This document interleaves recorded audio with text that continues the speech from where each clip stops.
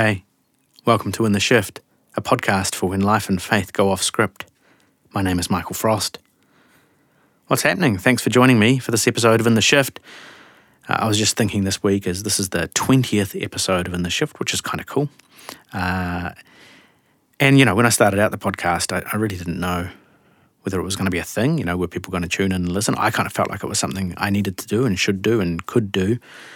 But you never really know what's going to happen with something like this. And I sit here and I record in this little study at the end of the house, and I'm usually just by myself. And then it gets sent out into the world, and then I hear back, amazingly, from all of these wonderful and interesting people in New Zealand and Australia and all over the place, in North America and Europe and elsewhere. People getting in touch about what I'm saying and talking about, and about what's going on for them, and about their journey and life and faith and spirituality, and maybe some of the questions that are coming up for people just in their journey of life, or maybe in relation to particular things I'm talking about on the podcast, all sorts of stuff. And it's really awesome. And the cool thing, I guess, about a podcast is that people just drop into the conversation at different points. And so even though my first episode was 8 or 9 months ago now, people are still starting there and joining in and getting in touch. And then other people have just jumped in from where we're up to. And then quite a few people seem to find their way into the podcast through the Hell series as a starting point. So that was obviously a little trigger topic for a few people. Some people have listened accidentally because they were looking for the Australian Michael Frost and found me instead. So welcome to you, and apparently kept listening because they liked it. So that's nice. Whoever you are, thanks for listening in. It's really cool to have this community of listeners building and growing over time, and I don't really take that for granted at all. At some stage in the future, I wonder if I should do an episode that's just based on the different questions that people have been sending in. So maybe I'll think about doing that at some point soon. In the meantime, I'm continuing the In the Flesh series, which we started a few episodes ago. And I want to continue talking about the complicated relationship with the body that we find, in particular within the Western Christian tradition, but perhaps in the West more generally. And the thing I want to hone in on today is to ask the question, what is a human being? Now, this might sound like a weird thing to ask. I don't know if you ever lie on your bed at night just staring at the ceiling thinking, but what am I? It's a strange question, perhaps. Maybe the answer seems obvious to you, but there are a wide variety of responses to this question, especially from within religious traditions, but also beyond the religious traditions. So what I want to do in this episode is to take a particular structure that's been quite popular within Christian circles in relating to what a human being is, and talk about what it's trying to do, and then the problems that we run into with it. And what I'd like to do is pose what I think is a more helpful way of thinking about our humanness, that I also happen to think is much more in tune with the biblical text as well as modern scientific insights. So this is episode 20 of In the Shift. Let's get into it.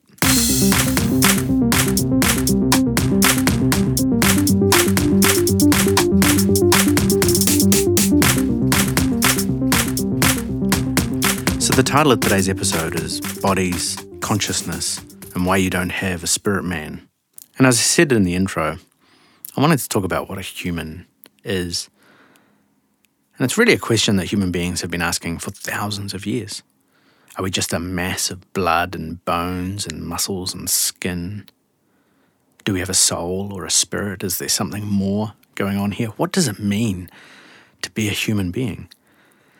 And it's a question considered by the great philosophers, by theologians, but also by poets, artists and scientists and psychologists and psychoanalysts, everyone wrestling with this very similar question, but in some very different ways. So fortunately for you, what I'm going to do is, in this episode, is just definitively answer this question once and for all, and then we won't have to keep talking about it. Yeah. Nah. But what I do want to, that's a real Kiwi, if you're not from New Zealand, by the way, nah is like that's a real Kiwi thing. So I'm not going to do that. I'm not going to answer the question for us. But what I do want to do is look at some of the ways that this is conceived of within certain streams of the Christian church, and then think about the implications of it for how we think about ourselves. Now, some of you might not be familiar with this framework at all, but one of the common Christian answers to the question about what a human being is that a human being is made up of a body, a soul, and a spirit. This way of thinking about the human being is taken from a particular reading of just a couple of biblical texts, and it can be called sometimes a tripartite view of the human person, or trichotomous. The term doesn't really matter. Really, it just means three parts. And it has its origins with some of the church fathers and continues to be the predominant view, particularly in more recent times among evangelical and Pentecostal movements. So in this structure, this way of thinking about the human being, we are body, soul, and spirit, and the way we try and break this down, or the way that I was taught to try and break this down, is that your body is the physical body, the embodied self, the flesh and blood. But then you have your soul, and your soul refers to your mind, your will, and your emotions. But then the most true part of you is the spirit. This is the eternal part of you, the immortal part of you, and the part that connects to and relates with God. So you sometimes hear within certain streams of Christianity that we live eternally as a spirit, we have a soul, and we dwell in a body. So really the body is just something we inhabit or we live inside. With the soul, that's the mind, will, and the emotions, and then the real part of you, the truest part of you, which is the spirit. Now, more contemporary evangelical and Pentecostal streams, it's taken a particular kind of emphasis, and I should probably lay my cards on the table to begin with, that I don't think it's a particularly helpful or accurate way to talk about what makes us a human. But having said that, at its best, I think what it is an attempt to try and describe the different components or the different facets of what make a human up. But at its worst, this body, soul, spirit construct serves to create division within oneself and often, inevitably, turns into a hierarchy of value and importance that usually diminishes the physical body, creates this culture of constraint and restraint where you're seeking to control yourself rather than to trust yourself. So let's talk a little bit about how this is used. Essentially, what some Christian teachers would say is that if the spirit is the part of us that connects to God, then this is the most real us. And it's this kind of intangible, non-physical, spiritual reality that is immortal and endures forever. Some suggest that the spirit is essentially dormant, or even some will say it's dead until one becomes a Christian. And then the spirit comes alive when you are born again. Born again. I feel like I should say that in a North American accent, but anyway. This phrase of born again or regeneration or whatever term might be preferred is then referring to this idea that this spirit that is within you then somehow comes alive when we convert to Christianity. Now that's what happens to the spirit, but the soul, the realm of the mind, the will, and the emotions, then becomes something that's apparently not yet fully converted or fully saved. And so the realm of the mind and the will and the emotions has to undergo this process of alignment to the spirit. And so learning how to train the mind and to control the emotions and to essentially refuse your own will and desire all becomes integral to being a good Christian. And so your soul, your mind, will, and emotions in this particular framework has to in some way come in submission or under your spirit. And then the body is something that needs to come then under your soul, which is under your spirit. And so you have this hierarchy of value, of purity, of whatever language you might want to give that. Something that is essentially, your body and your soul to some degree is something that's essentially in opposition to your spirit that has now been born again. And so it's something that needs to be controlled, restrained, managed, judged, brought into line.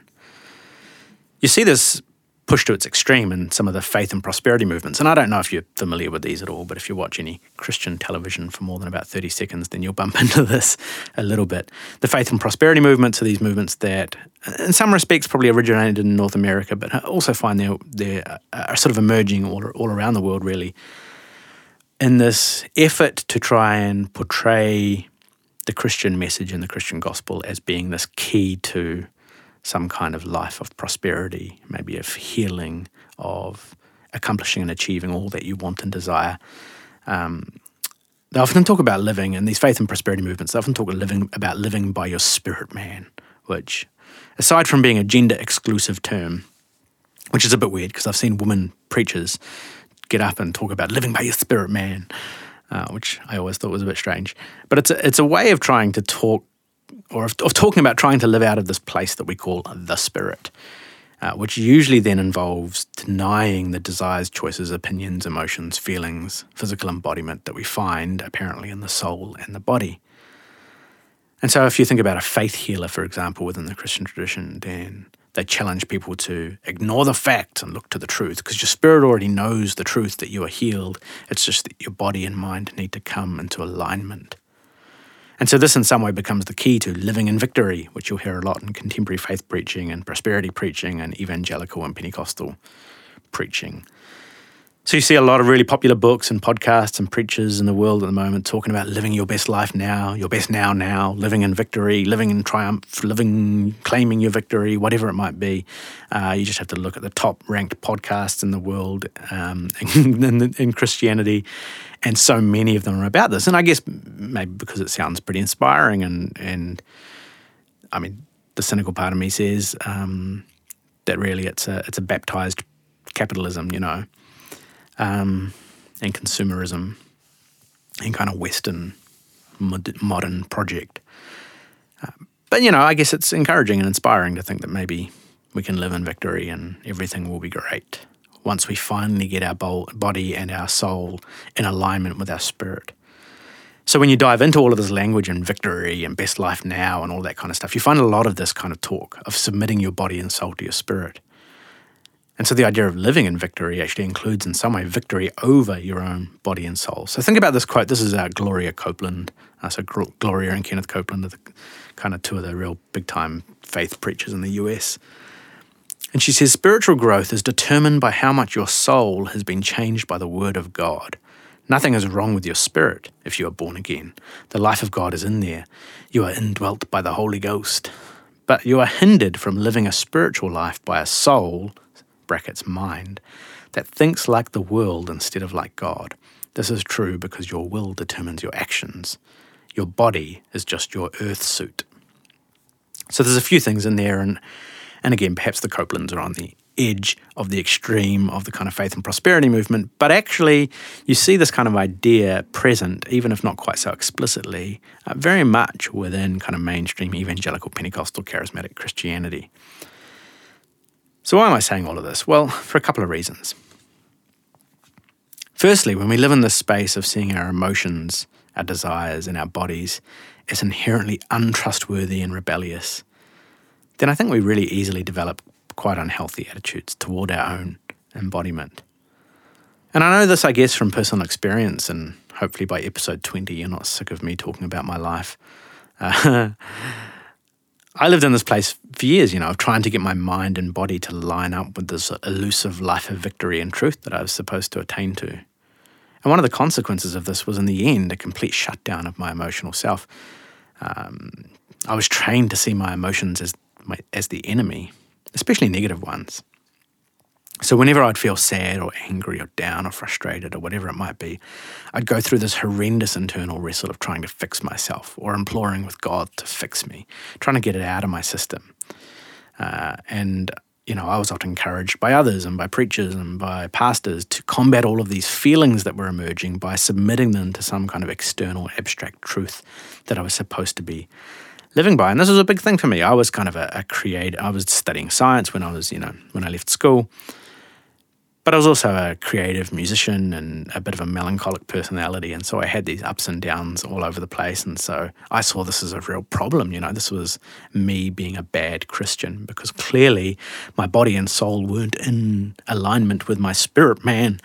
And so, I'd try and kind of get all of these things under control. They were the enemy to me and to my journey of faith. And initially I wasn't very successful at this, and so I'd go into these major slumps, and then I would, inevitably feel terrible about the fact that I couldn't control my emotions, which would make them worse. But then after a while, I actually became quite good at it. I learned to ignore my own emotions over time. And eventually they died down. They stabilized. And I was like, yes, I've grown up, I've matured, I've become a better Christian. I've become someone who's learned how to control this part of myself that was out of control. And now my emotions only came out in subtle ways, like compulsive eating behaviors or occasional spirals of shame. But other than that, man, I was all over it. And I was sitting in therapy a number of years later, and suddenly dawned on me that I could see the ways in which this, in fact, had deeply damaged me. I was processing in therapy why I struggled to be genuinely empathetic towards others when they were in the midst of crisis. Not because I didn't care, because I really did care about people, but when they were in the midst of suffering or crisis, I couldn't feel it. So I could care on a logical level about people, but I couldn't feel it because I'd learned to shut down all of that stuff. And then I found that I was doing the same for myself, that when I hit moments of stress or crisis or difficulty, I didn't feel anything.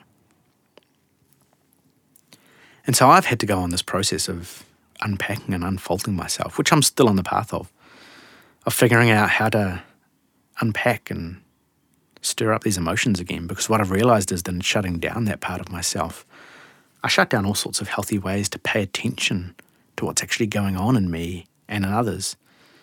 That my emotional self is there for a reason, to give me cues and to give other people cues as to what's happening for me. If I'm angry and I feel that, then I'm able to ask why. But if I'm angry and I've learned to suppress that feeling, then I'm actually not able to ask why because I've pushed it down, and that means it's inevitably going to come up in some ways that are really destructive or at least really difficult to manage down the line. And then given the social nature of emotions, because one of the reasons we externally manifest our emotions is because it's actually helpful for others to know when we're sad or down or upset or happy.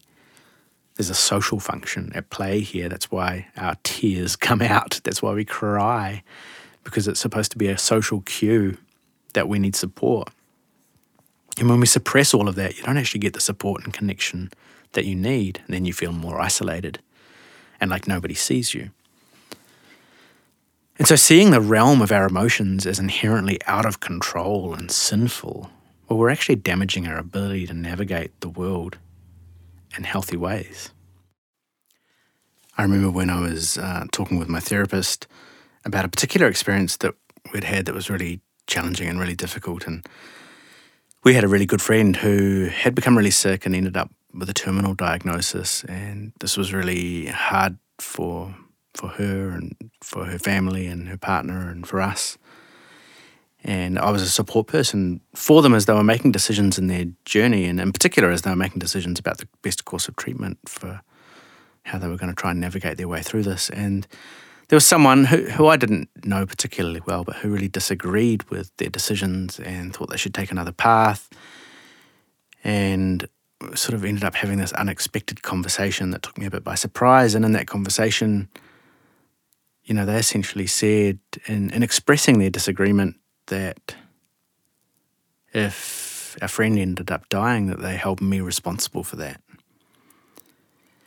And, I guess maybe that's one of the worst things you can say to someone, or it certainly felt like that. And yet my response, because I was so used to bringing myself into check and to controlling my emotional world, was just simply to say, "Oh, thank you for your honest feedback," and then walk away.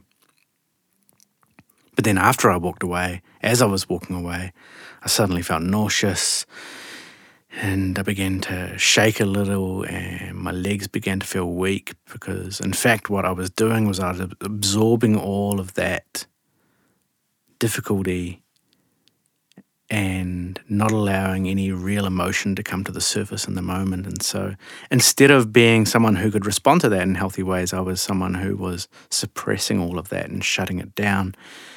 And so my therapist, who is a lovely sort of older, quiet Christian woman, she said to me, "So in that situation, now that you can reflect on it, what would you like to be able to say to that person?" And, kind of bursting out of me in this almost irrepressible way was, in response to her question, which was asked in a very lovely fashion, was just this response. And I said, what I would have liked to have said was, "Fuck you, you piece of shit." And she's like, "Oh, And what I realized in that moment, because this kind of just burst out of me, and excuse my language if that's upsetting to you, I apologize. But what it shows is that in that sense, in that moment, I was aware suddenly of how much emotion was sitting beneath the surface that I had managed to suppress and absorb and shut down. and that in fact this was a pattern of living that I had gotten used to. And what this meant was that I was going through life and simply unable to react and respond in genuine and authentic and healthy ways, and instead just become this kind of blank board against which people could throw all sorts of things, and I would never react because I was in control.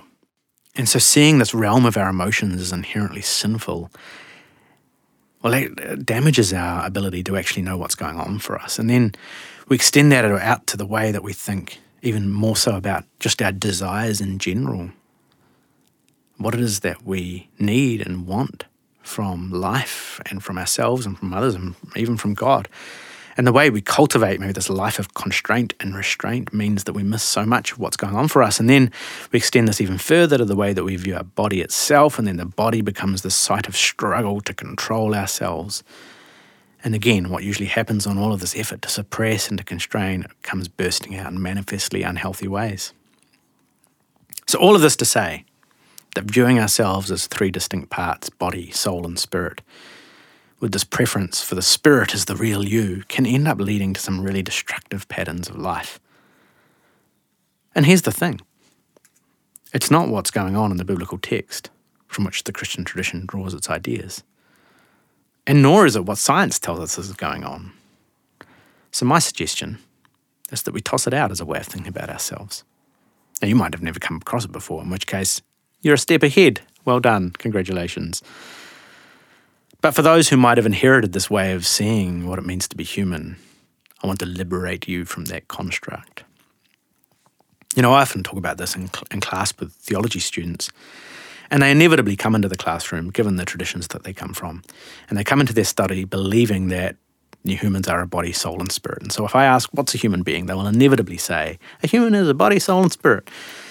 And I'll say, what is the body and soul and spirit? And they'll say, well, your body is your physical body, and soul is the mind, will, and the emotions, and the spirit's the part of you that relates to God. It's an incredibly consistent idea, especially in the kind of Pentecostal, charismatic, evangelical churches that my students come from, especially given that that's not anywhere explicitly in the biblical text. But it's a very consistent theological motif that has spread like wildfire. So then what I do is often say, well, okay, if the spirit's the part of you that relates to God, how do you relate to God? And they say, oh, well, you pray. And I say, okay, you pray. How do you pray? And they say, well, you pray. And then I push them a little more, and then you realize, oh, I pray. Well, I think thoughts. I say, where do you think thoughts? Well, in my mind. And do you ever say your prayers out loud? Yeah, how do you say your prayers? With my mouth. And then I ask, well, okay, if your soul is your mind, will, and your emotions, how do you actually process emotion? How does your body feel something? And then they realize, well, actually, that's kind of coded for in the brain. And then all of these distinctions begin to break down very quickly, and they realize, and we all realize together, that these divisions between body and soul and spirit don't really exist. And so one of the things I want to highlight that's in the biblical text, the sacred text of the Christian faith, is that there's actually not an attempt to separate us into distinct parts, but there's actually a desire to talk about us as whole and holistic beings. Even when the original authors of these texts use the terms all at once, which they do on one or two occasions where they talk about our spirit, soul, and body, well, what they're doing is they're using it as a way to talk about our whole selves, not as a way of ranking distinct parts of ourselves and trying to separate them out from one another. So when Jesus says even to love God with all your heart, soul, mind, and strength, well, he's not saying, look, there are four parts of you: your heart, your soul, your mind, and strength. Now, the heart is obviously the most important part, and then, that's not what he's doing. The point's not to divide ourselves into four parts and then rank them.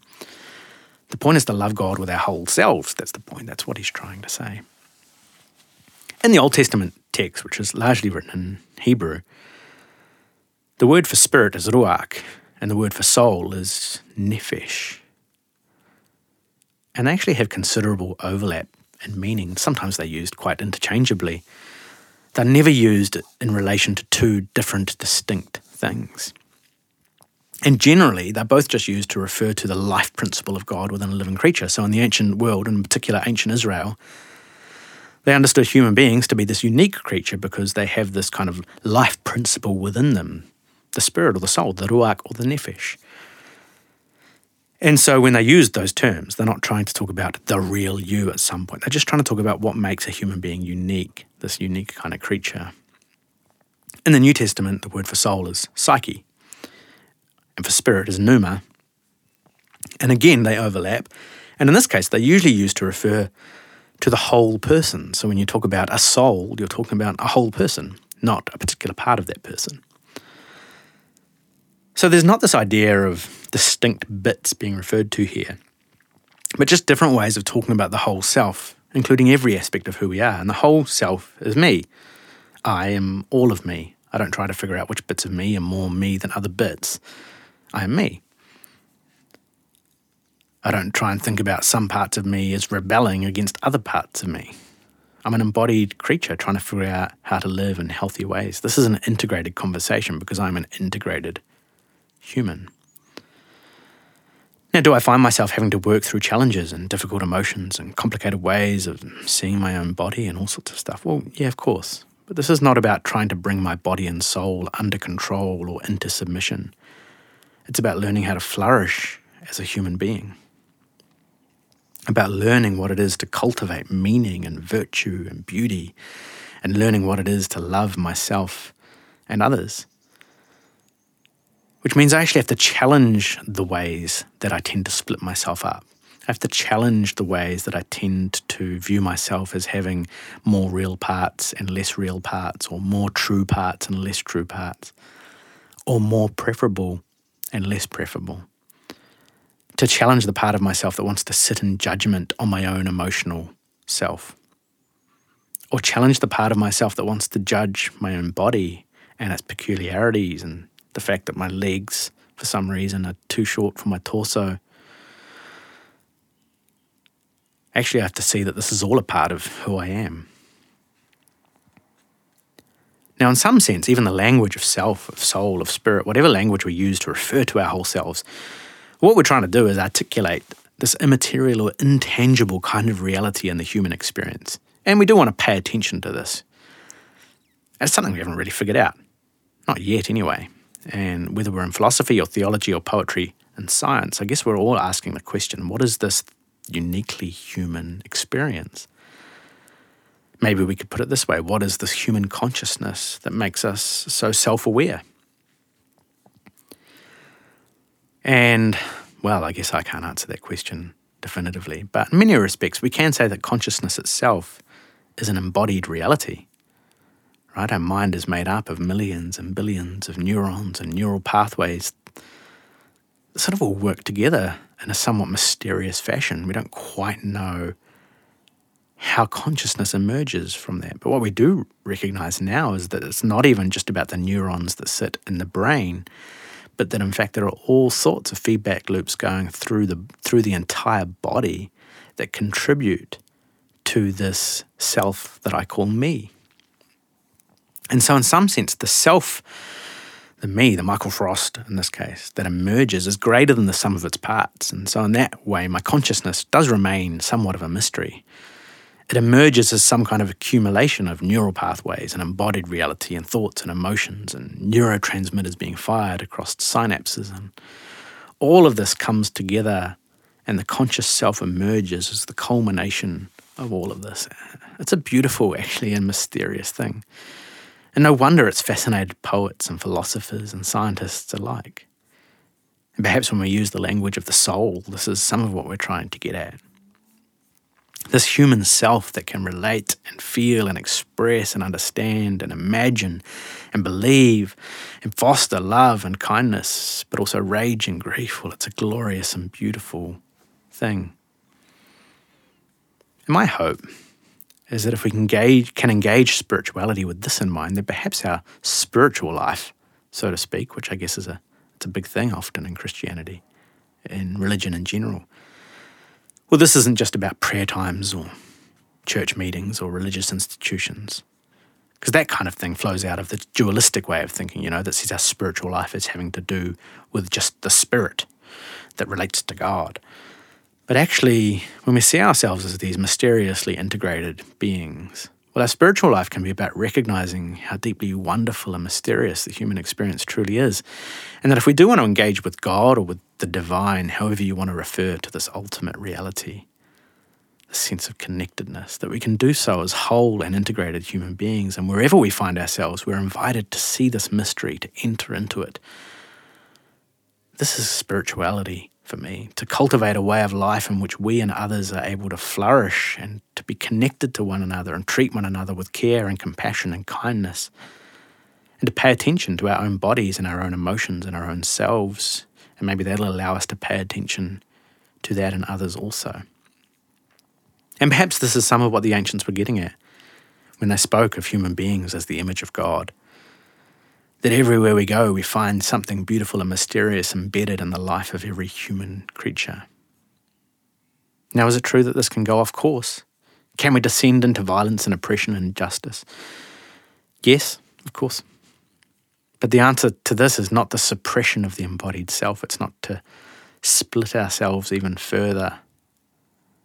Instead, perhaps the answer is in seeing our entire selves as having deep and profound meaning, which means we have to pay attention to all of this. And if we can pay attention, then perhaps we can recognize when anger comes to the surface and ask why, and ask what's going on. And we can recognize when jealousy and rage pop up, and we can begin to allow these parts of ourselves to receive attention and maybe even healing. And maybe that'll help us stop spiraling in to yet another cycle of violence and injustice. So in this way, perhaps a vision of the integrated self, this mysterious but grounded and embodied reality, perhaps this is an invitation into a kind of spirituality that helps us to flourish. So, that's all for this episode of In the Shift. We're going to be continuing our In the Flesh series next time. Thanks again to Reese and Michelle for massaging the sound quality and helping me sound listenable. Thanks for tuning in, for listening along. Send me your questions, get in touch, Facebook, Instagram, Twitter, email, website, intheshift.com, however you want to do it. I'd love to hear from you. I'll be back on the next episode. See you then.